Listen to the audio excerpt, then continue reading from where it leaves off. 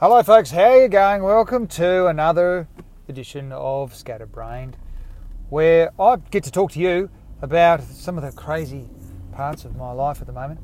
And when I say my life, I'm talking about a human entity known as Adam Jacobs. That's my name.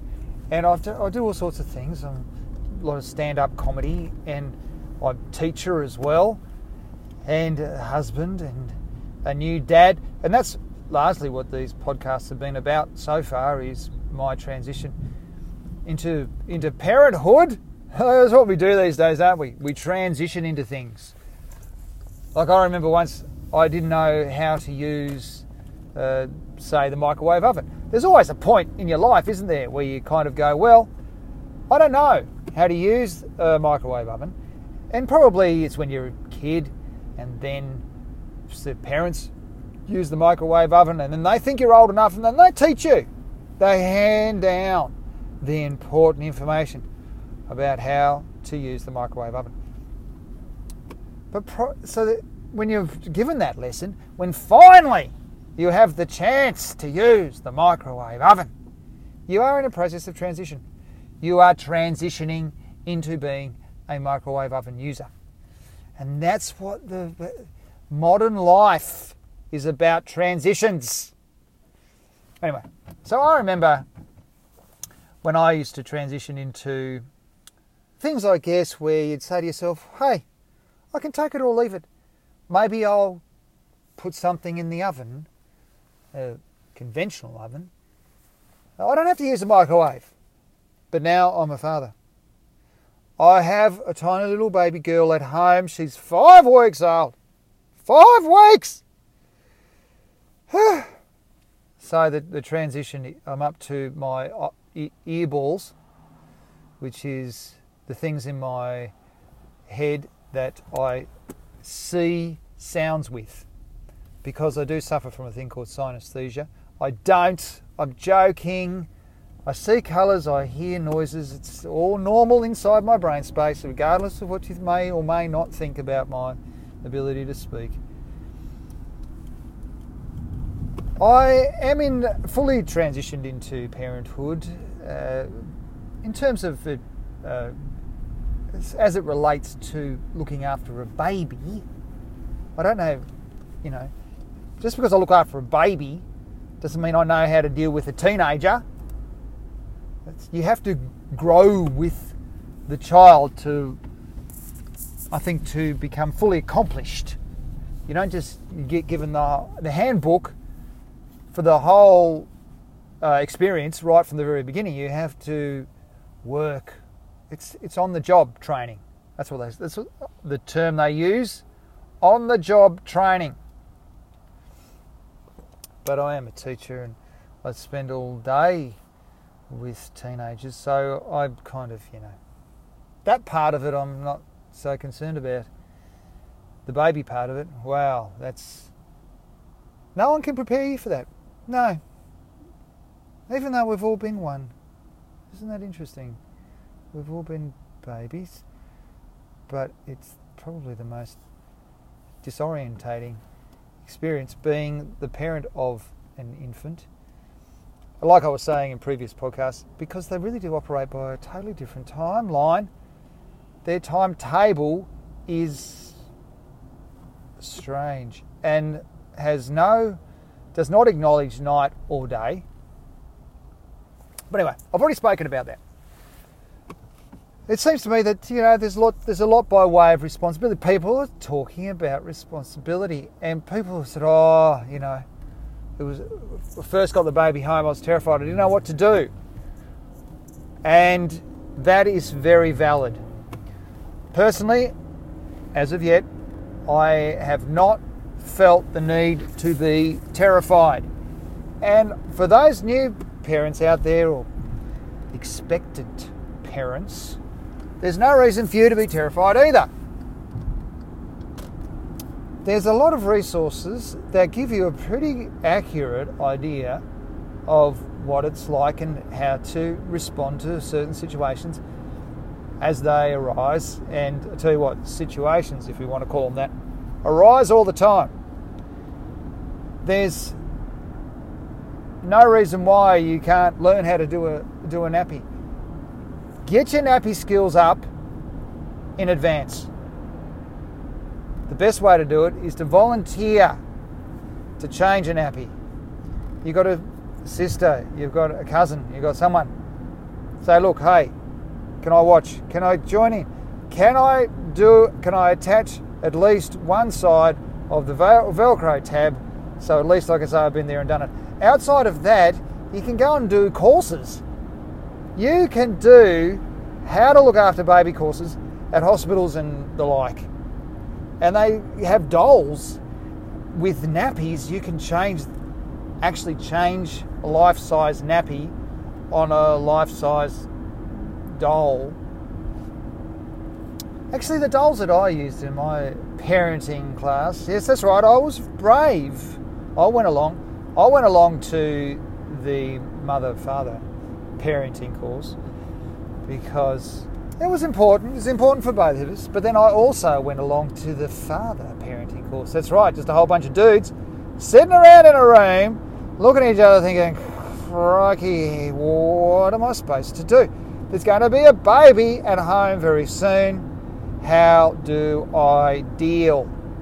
That's a good question to ask, and if you can ask it in the company of a whole bunch of other like-minded people, or should I say equally as stressed people, then it's much more comforting. It's a lot less alarming. It's not really any more reassuring, because you still won't get any sleep. You still fumble around a little bit in the middle of the night trying to do the nappies and all the rest. Like, all those things are still real, don't get me wrong. But during the father course, they said you can expect to go through 70 nappies a week. Prior to doing the course, I did not know that. I hadn't put an actual figure to it. I imagine if you are that way inclined and you do like counting things, and some people do like to do that, I suppose you come to 70 pretty easily without too much configuring, as they say. But I didn't know that. I didn't know this. It's a lot of nappies. It's a lot of nappies. So do the courses. This is my suggestion to you, my recommendation to you. Go find a course and do it. Sometimes they're a little bit expensive. You have to spend some money, but it's worth it. It's worth it for both of you because eliminates some of the stress. Eliminate it. Which brings me to my next point. Look, I've just had my first day at work. I'm just leaving work now, heading towards home. It's 3:45 Eastern Australian time. I'm in Melbourne, driving along the freeway right now. Just to give you a bit of context, I've just spent a full day in the bloody classroom teaching little ones. When I say little ones, the oldest was 17. The 17-year-olds. Anyway, so I've got that stress to manage.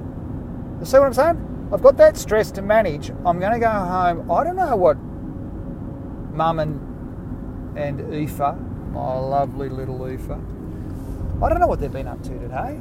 I haven't got that. I've got to take a moment now. I've got to defib or defrag. What's the saying? Whatever that is when you clear the clutter. I've got to clutter clear. I'm clearing clutter out of my head right now. I'm doing some background meditation. Hey, talk about multitasking. That's right. I can talk to you right now and at the same time switch off certain sections of my brain simultaneously. In fact, there are certain sections that remain off all the time. Maybe you could work that out for yourself. Anyway, I need to prepare for the unknown, is my point. Prepare for the unknown. Be prepared to chip in.